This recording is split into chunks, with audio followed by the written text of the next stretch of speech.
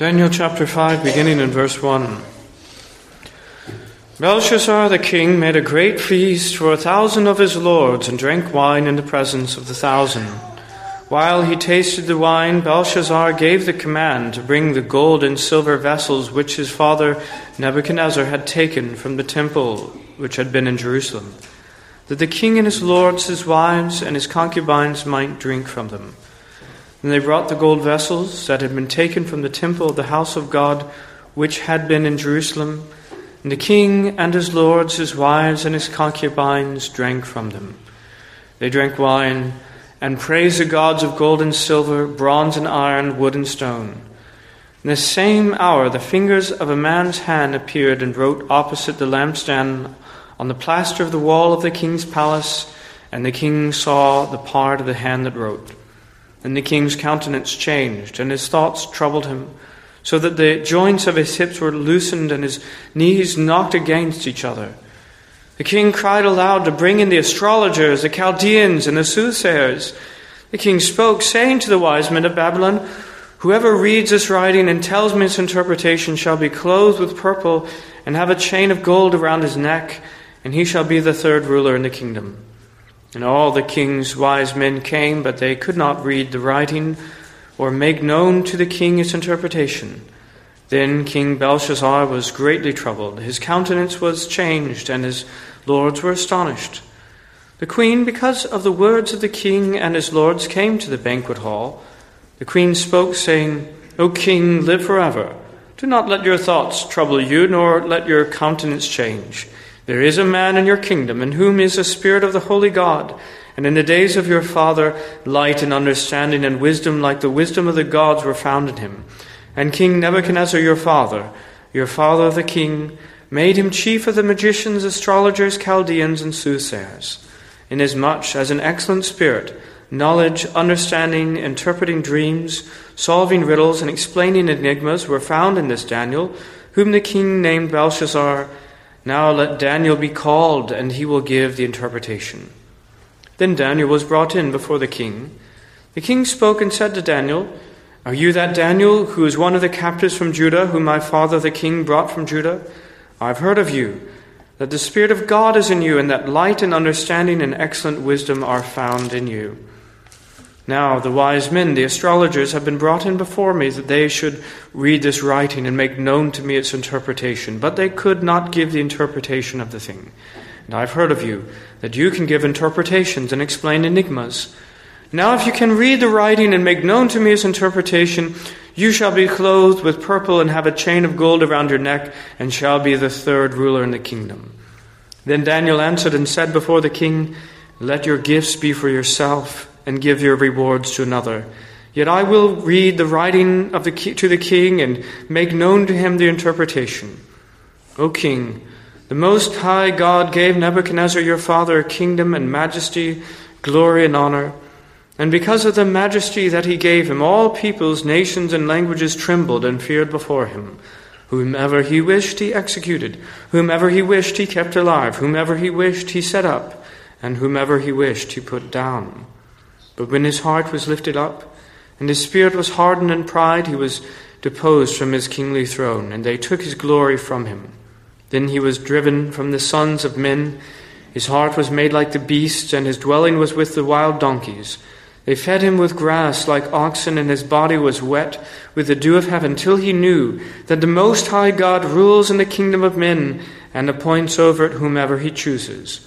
But you, his son, Belshazzar, have not humbled your heart, although you knew all this. And you have lifted yourself up against the Lord of heaven. They have brought the vessels of his house before you, and you and your lords, your wives, and your concubines have drunk wine from them. And you have praised the gods of silver and gold, bronze and iron, wood and stone, which do not see or hear or know. And the God who holds your breath in his hand and owns all your ways you have not glorified. And the fingers of the hand were sent from him, and this writing was written, and this is the inscription that was written. Mene, mene, tekel, upharsin. This is the interpretation of each word. Mene. God has numbered your kingdom and finished it. Tekel. You have been weighed in the balances and found wanting. Peres, your kingdom has been divided and given to the Medes and Persians. Then Belshazzar gave the command, and they clothed Daniel with purple and put a chain of gold around his neck, and made a proclamation concerning him that he should be the third ruler in the kingdom. That very night Belshazzar, king of the Chaldeans, was slain, and Darius the Mede received the kingdom, being about 62 years old. Let us pray. Lord God in heaven, we come again before you, beseeching you that you would make known to us the mysteries of your word.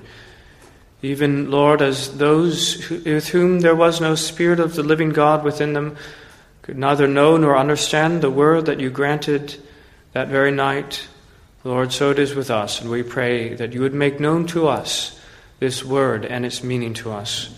We pray this in Jesus' name. Amen. Amen.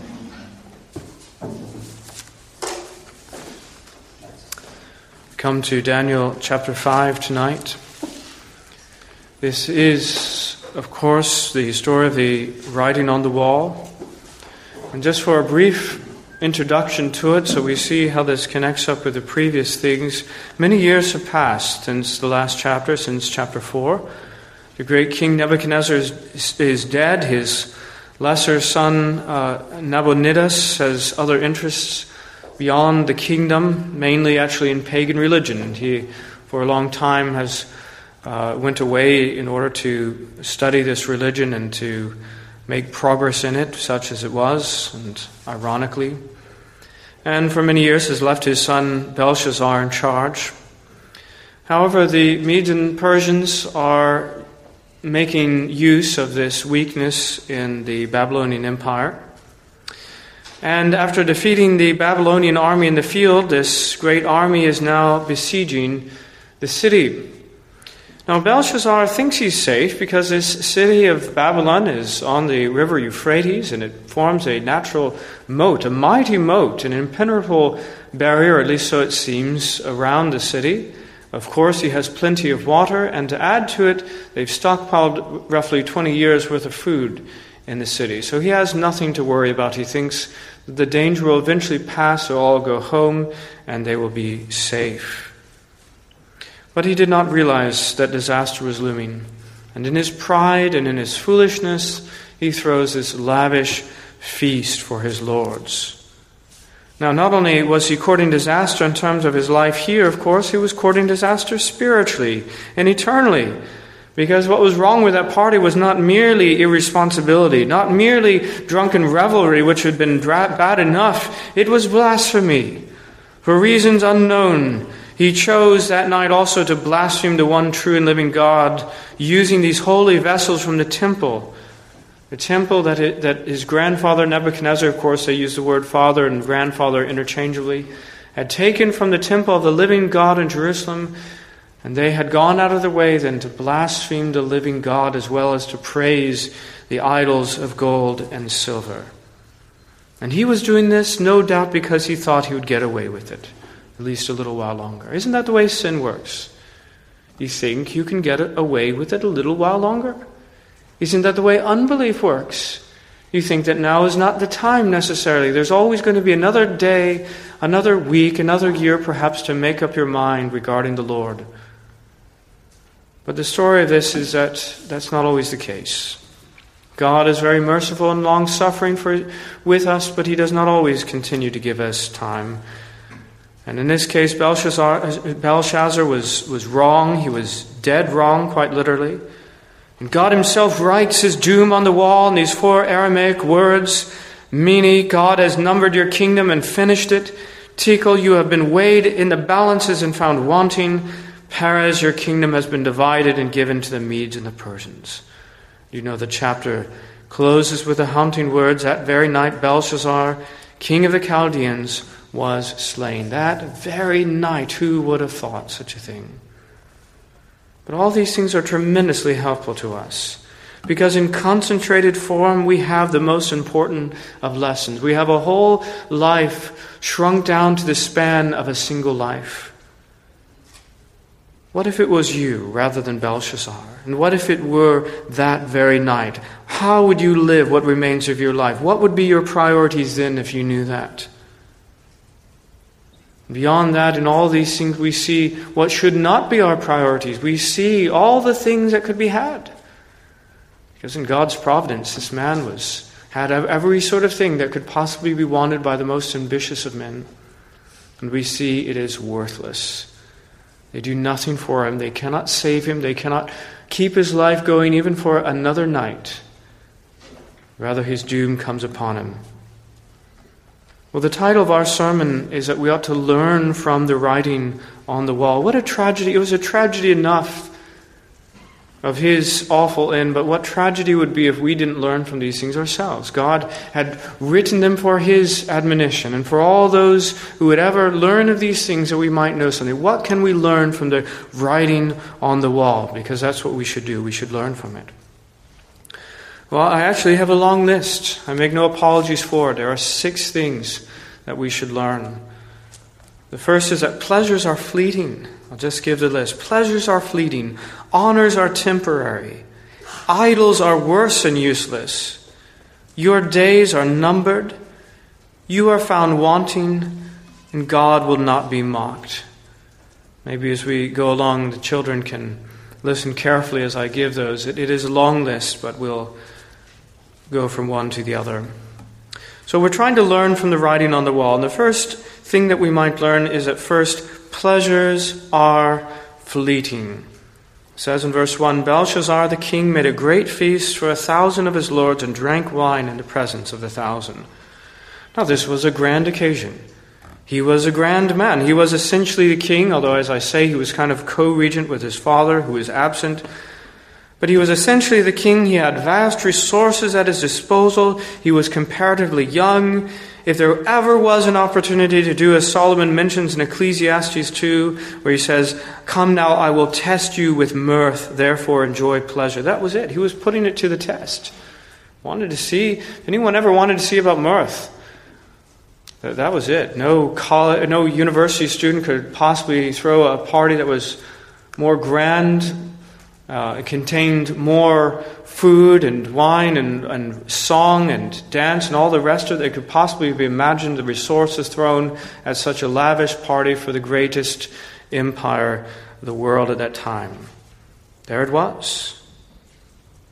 But the test had the same result that Solomon found out. But surely this was also vanity. Because these pleasures turned out to be very fleeting indeed. Was any aspect of that enduring? Let's just see how it goes. Because in verse 6, well, first we hear how he's eating and drinking, how he has all these guests, how he's lifted up in all of his pride and his drunkenness. And then the king's countenance changed, and his thoughts troubled him so that the joints of his hips were loosed and his knees knocked against each other. That's instantaneous. One moment he's living the life. One moment he is deep into pleasures. And the very next moment, his knees are knocking in deep fear and anxiety and discomfort. His hips are loosed. No more pleasure from the food. No more pleasure from the music. No more pleasure from the women. No more pleasure from anything. Only this astonishment and deep anxiety that nothing is going to fix. No wine, no medication is going to fix his problem. Now, if such is the way of the pleasures of an Oriental king, the greatest of occasions, what is it with other pleasures? What is it with other pleasures? They are fleeting. That's why it's said of Moses in Hebrews 11:25 that he chose rather to suffer affliction with the people of God than to enjoy the passing pleasures of sin, because that is what they are. They're passing away. They are fleeting. And you could be embroiled in them as deep as you like in one moment, and they're instantaneously gone the next. Pleasures are fleeting. The second thing we ought to learn from this incident is that honors are temporary. Honors are temporary. It says in verse 7, the king spoke, saying to all the wise men of Babylon, whoever reads this writing and tells me this interpretation, you see the angst, you see the pain, don't you? He wants something to take it away. This man is used to fixing things. He probably threw this great party to get his mind off the fact there was an occupying army surrounding him, or at least semi-surrounding him. And he wants something to undo this anxiety. And he says, if anybody can come tell me these things, he shall be clothed with purple and have a chain of gold around his neck, and he shall be the third ruler in the kingdom. Again, third, because he himself was the second. Well, no greater honor, no greater wealth, no greater power could have been bestowed on anyone in the kingdom. It was the summation of all that the most ambitious civil servant could possibly aspire to, complete with the accoutrements of the purple robe and the gold chain of office there, and all of us unbridled things that unbridled ambition could possibly desire, there it was for the taking. And listen to Daniel's rather offhanded response in verse 17. Then Daniel answered and said before the king, let your gifts be for yourself, and give your rewards to another. Because by this time, you see, Daniel knows by experience that worldly honors come and they go. He had already been risen up to the very summit of things. In fact, he'd been made the second ruler in the kingdom, not the third. But unfortunately, he also knows that such honors come and they go. When his benefactor, King Nebuchadnezzar, died, well, we assume that he lost his position, and he remained under some lesser situation in the years intervening. And he knows that they come and go. And furthermore, he knows that the man that is standing before him, it's not that sometime in the future this man who might raise him up to be the third ruler, that he would die, and likewise Daniel would go back to the place that he was. It's that he knew that that very night this man was going to die. And what good are the honors that he could possibly do for Daniel? What good is that going to do? He's looking at the face of, as it were, a dead man. Let your gifts be for yourself. Give your rewards to another. But our brethren, beloved, is it not true with everyone with whom we speak to? Is it not just a matter of time? Yes, for him, Daniel knew that in a matter of hours this man would be dead, and all the honors that he could bestow would go along with it. But isn't that true, the face of any living man? Whoever could give us any kind of honors, are we not looking into the face of a dead man? And knowing that whatever honors could possibly be bestowed by such a man, that these things will soon be gone. Honors are temporary because people are temporary. And they come and they go. And so it is with their honor. And I would say this, as we're trying to learn lessons from these things, here's a lesson. As long as there is something that the world can give you that you have to have, or else can take away from you that you cannot give up, then you will eventually sell out. But Daniel, you see, as we find out throughout this book, there are many larger lessons in this book, but one is that Daniel could not be bought. That his great desire at all times was to honor and to glorify God, and nothing would dissuade him from those things. His ambition, you see, was not to have honor now. His great ambition was to have honor in eternity. An honor that God alone could give to him. An honor that an undying God, an eternal God, alone can give him that will last. An honor that no one could possibly take away. And brothers and sisters, if that is our ambition, then we have a good one. We set our heart on the honor that God alone, the rewards that God alone can bestow upon us in eternity, and that no one can take away. And then we cannot be bought in this world.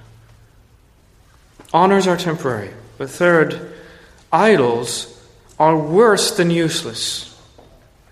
In verse 4, they drank wine and they praised the gods of gold and silver, bronze and iron, wood and stone. Praise these idols, isn't it?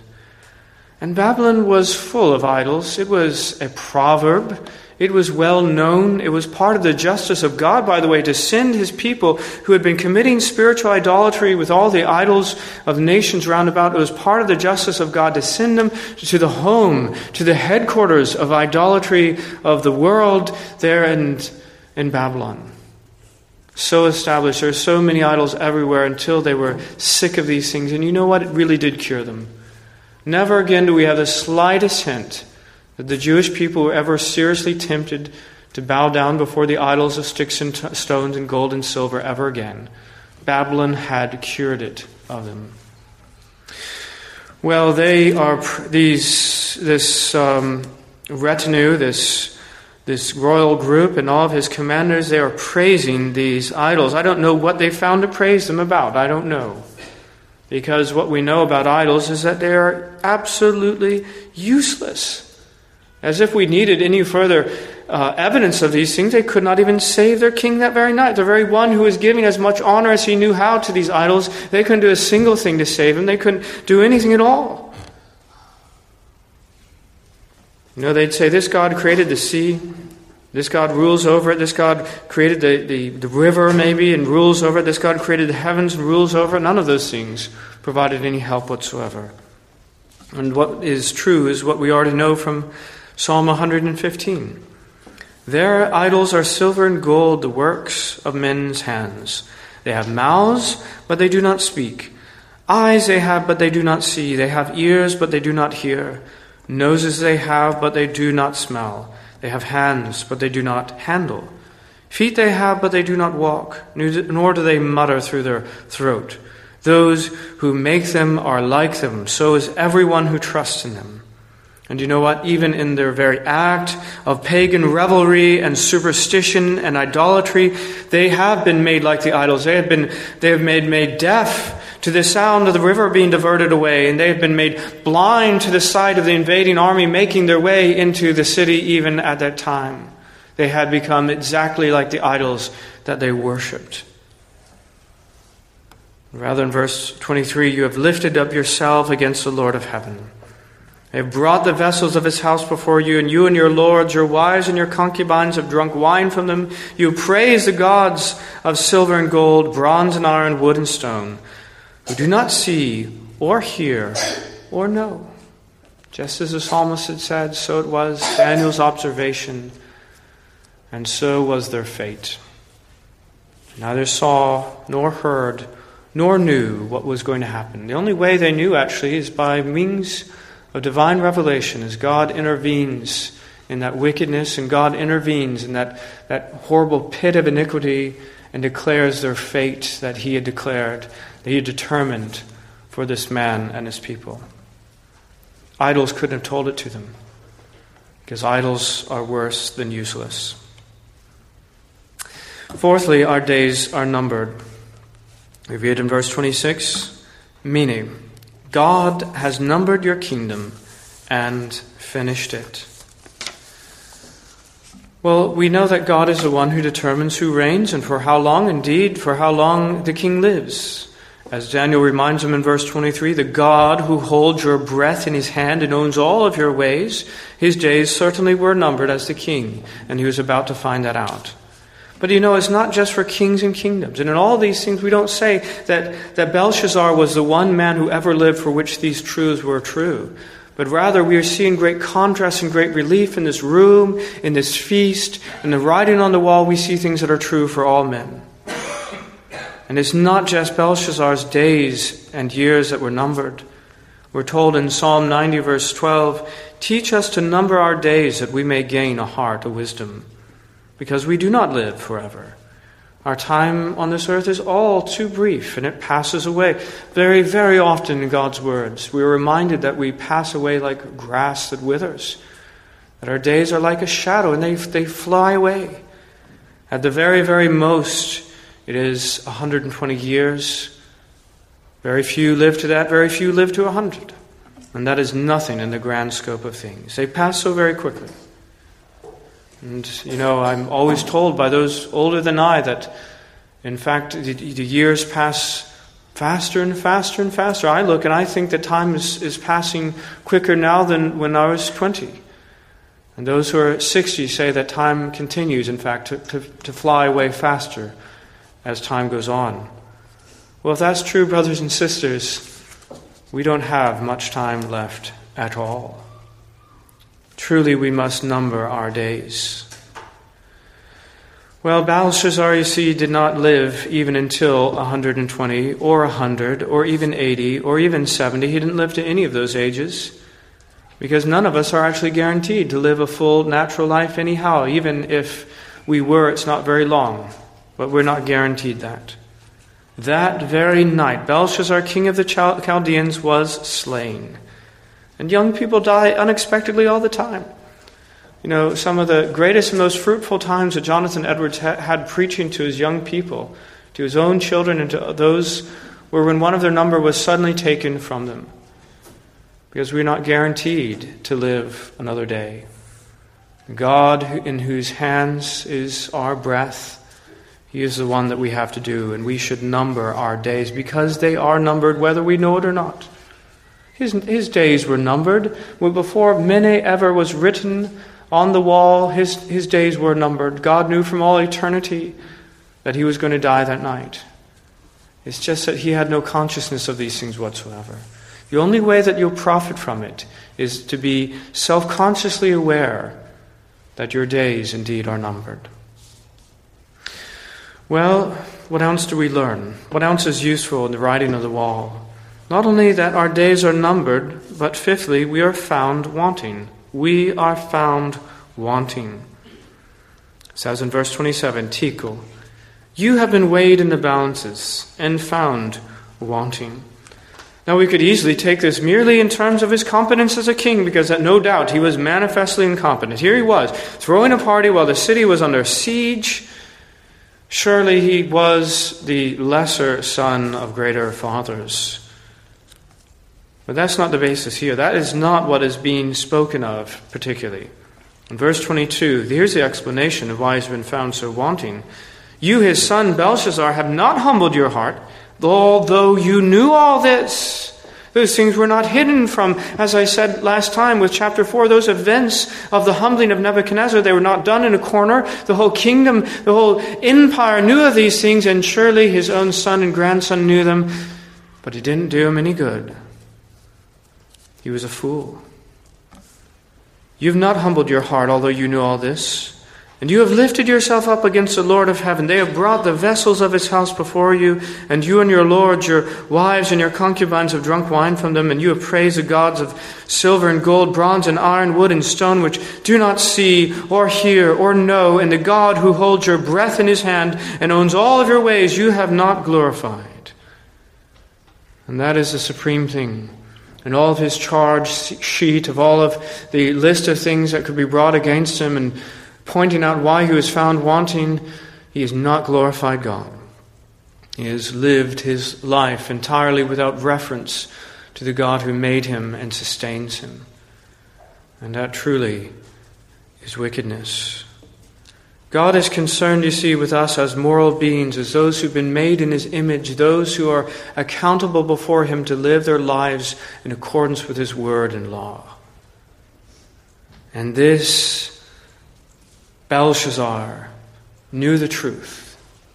He knew what he ought to do. He knew he ought to humble himself before the mighty hand of the living God, and refused to. He would not give a single iota of glory to God, and so he was judged. And once again, it is not just Belshazzar, it is all of us. Truly, none of us are kings, nor shall we be.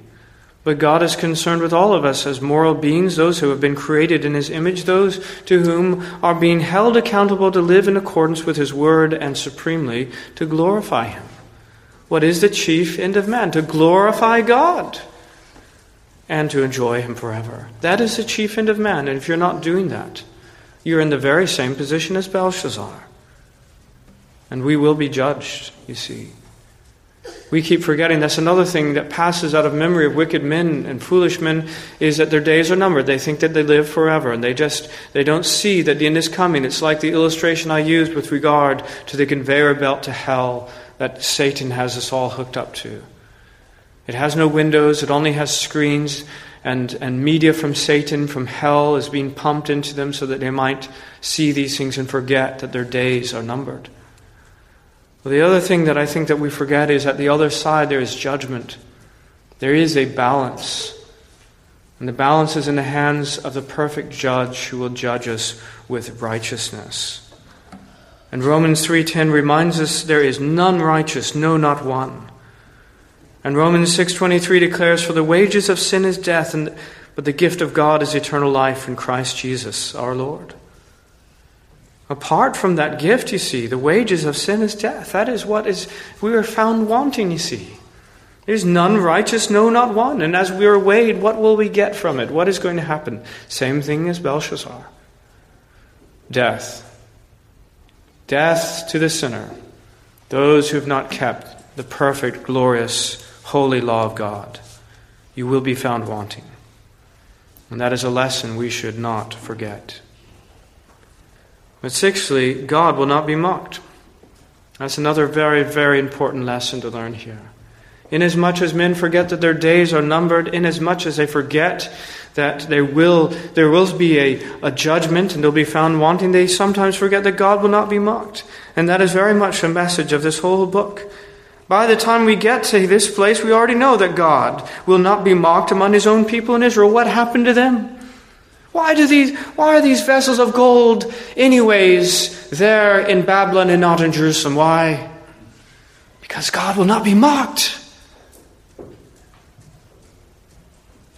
And it is only a matter of time before he executes his fierce judgment, even against those people who were called by his name, as he did with the nation of Israel. And though they claim the temple will save us, yet that temple was destroyed, and all those vessels were taken, brought to Babylon, and that's why they were there, available for them to use. God will not be mocked. And we have already seen the fiery furnace. We've already seen the dream and all of its aftermath. We've seen already several occasions that God will not be mocked. This man, Belshazzar, did not learn it. He did not listen to what Nebuchadnezzar declared, his grandfather declared in Daniel 4:1. To all peoples, nations, and languages that dwell on the earth, peace be multiplied to you. I thought it good to declare the signs and wonders that the Most High God has worked for me. How great are his signs, how mighty his wonders. His kingdom is an everlasting kingdom, and his dominion is from generation to generation. Now listen to the end of the verse. Now this is verse 37, I, Nebuchadnezzar, praise and extol and honor the King of heaven, all of whose works are truth and his way is justice, and those who walk in pride he is able to put down. Do you see? God is not mocked. Those who lift themselves up in pride against the living God, he is able to bring down. And this lesson, the book of Daniel will not let us forget. God will not be mocked. Yes, he is long-suffering. And sometimes he does not immediately execute the judgment against wicked men and their pride. And that does not mean it remains that way forever. God is in no particular hurry, you see. He is eternal. And sometimes wicked men mistake the fact that there's a stay of execution for another day, that the day of salvation remains, the opportunity for the repentance. They mistake this for leniency. They mistake this for softness. But it is not that. And God has, and he shall demonstrate, certainly and finally, once and for all in the day of judgment, that he will not be mocked. Galatians 6:7, do not be deceived. God is not mocked. For whatever a man sows, that he will also reap. It's one of the great lessons. I'm reminded in a favorite parenting book of mine, it reminds us that one of the things that we must teach our children is indeed that we reap that which we sow. And this lesson, you see, has no exceptions. It was true for Belshazzar. It will be, in various ways, true for each and every one of us. We will reap what we'll sow. Why? Because God is not mocked. Well, those are the 6 lessons that we should learn from the writing on the wall. Now, in some sense, we've already applied these things in various ways, but I just ask a question for one thing, I guess. I'd ask the question, what is the difference between you and Belshazzar? In some way, you say everything is a difference. He's an Oriental ancient king. I can barely conceive of the sort of life that he lived. And I live now in this place, in the United Kingdom in the 21st century. What do I have in common with him? Well, beyond those superficial things, actually, I think that we are very much in the same condition, because our human condition never changes. It is always the same.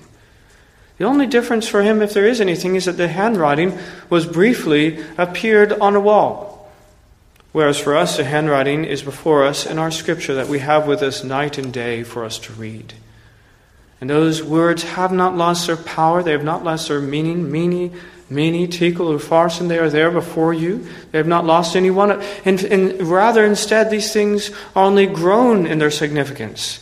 As we have the whole New Testament, we know everything that God has for us to know for our salvation.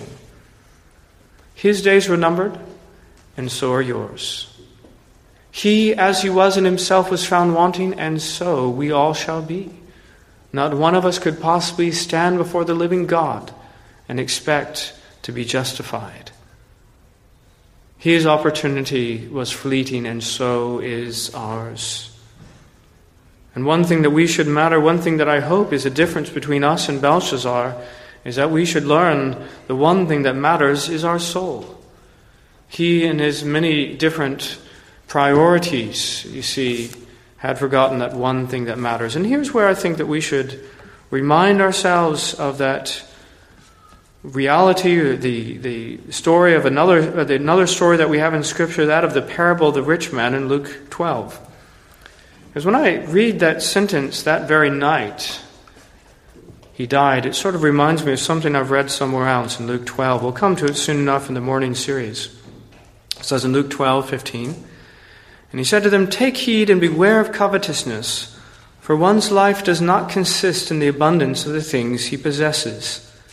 And he spoke a parable to them, saying, "The ground of a certain rich man yielded plentifully. And he thought within himself, saying, What shall I do, since I have no room to store my crops? So he said, I will do this. I will pull down my barns and build greater, and there I will store all my crops and my goods. And I will say to my soul, Soul, you have many goods laid up for many years. Take your ease, eat, drink, and be merry." But God said to him what? "Fool, fool, this night your soul will be required of you." He didn't know that very night he would stand before the living God. That very night he would stand before the living God, and he would be judged, and he would be found wanting. Oh, what can we do? What can we give in exchange for our soul? The Lord did not say, "What will you give me that I might let you into heaven?" The Lord did not say, "I see now you have been very wise in storing up all of these things. You have your worldly ambitions. You decided that you were going to have a great storehouse of things for many years." Sort of like Belshazzar, right?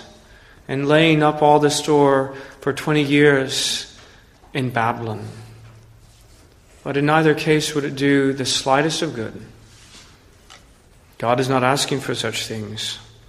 God is asking that we might repent and put our faith in the Lord Jesus Christ. He's asking that we might glorify Him in our life, rather than glorifying ourselves and building up such a storehouse to our destruction. The only thing that matters is our soul. And then also I would say that we should learn to number our days. That is what Psalm 90 verse 12 tells us. Teach us to number our days so that we may gain a heart of wisdom, and that is what we must do. Teach us to number our days, because it doesn't come naturally to us. The default setting of the human heart is that we'll just carry on. And in as much as it is possible, there's everything, the world, the flesh, and the devil all conspire to keep our minds away from the idea that we'll ever die. And even if our thoughts ever turn to these things, the worldly culture is such that even these things do not move us. In the way that we think about death, we do not think the way that we ought to. We should number our days. Why? That we might gain a heart of wisdom. You see, the wise man understands things in the course of eternity. The wise man always has that infinity sign in his equation as he considers whether he should do this or whether he should do that, whether he should throw himself into this pursuit or the other, whether he should follow God or follow Baal, whether he should glorify God or glorify himself, and all of these things. he has this infinity symbol in the right hand of his equation, I suppose, and understands, how does this look in eternity? How does this look in eternity? And then what does he have on the other side, the wise man? He doesn't have an infinity when it comes to his own days, because he knows rather that his days are very much numbered. And there's a very realistic figure there who reminds us that we may not live forever. This is what brings us to wisdom, because in this we live in coram Deo. We live in the sight of God, as we understand we do not have forever. So teach us to number our days. I think this is an important lesson as well in all these things. Let us pray. Our gracious Heavenly Father, Lord, there are many things to be learned in that feasting chamber, this great grand palace of Babylon, of this King Belshazzar. And there are many things to be learned, particularly in the words that were written, the words you wrote on the wall. Heavenly Father, how we pray that we would learn from these things and be wise. That, Lord, we would not have the heart of foolishness and pride and idolatry of this wicked king, but rather, Lord, that truly we would learn to number our days. Truly, Lord, we would do the thing that he did not do, which is to glorify you. We would know that all the pleasures of this world are fleeting, all the honors are temporary, that idols are worse and useless, and that we ourselves will soon enough be weighed in the balance on Judgment Day. And in ourselves, Lord, we know there is no good thing, and we will be found wanting. But, oh, Heavenly Father, we ask that you would grant us the wisdom, the heavenly wisdom from above, that we might put our faith in you. And that having put our faith in the Lord Jesus Christ, that we should live in the sight of God, living every day in some sense as if it were our last, that we might bring glory to you, and that we not be overly moved by the vicissitudes of this world, that we cannot and would never be bought, but, Lord, living in the assurance, the perfect assurance of an eternal God, and that truly you are the rewarder of those who have put their faith in you. So we pray in Jesus' name. Amen.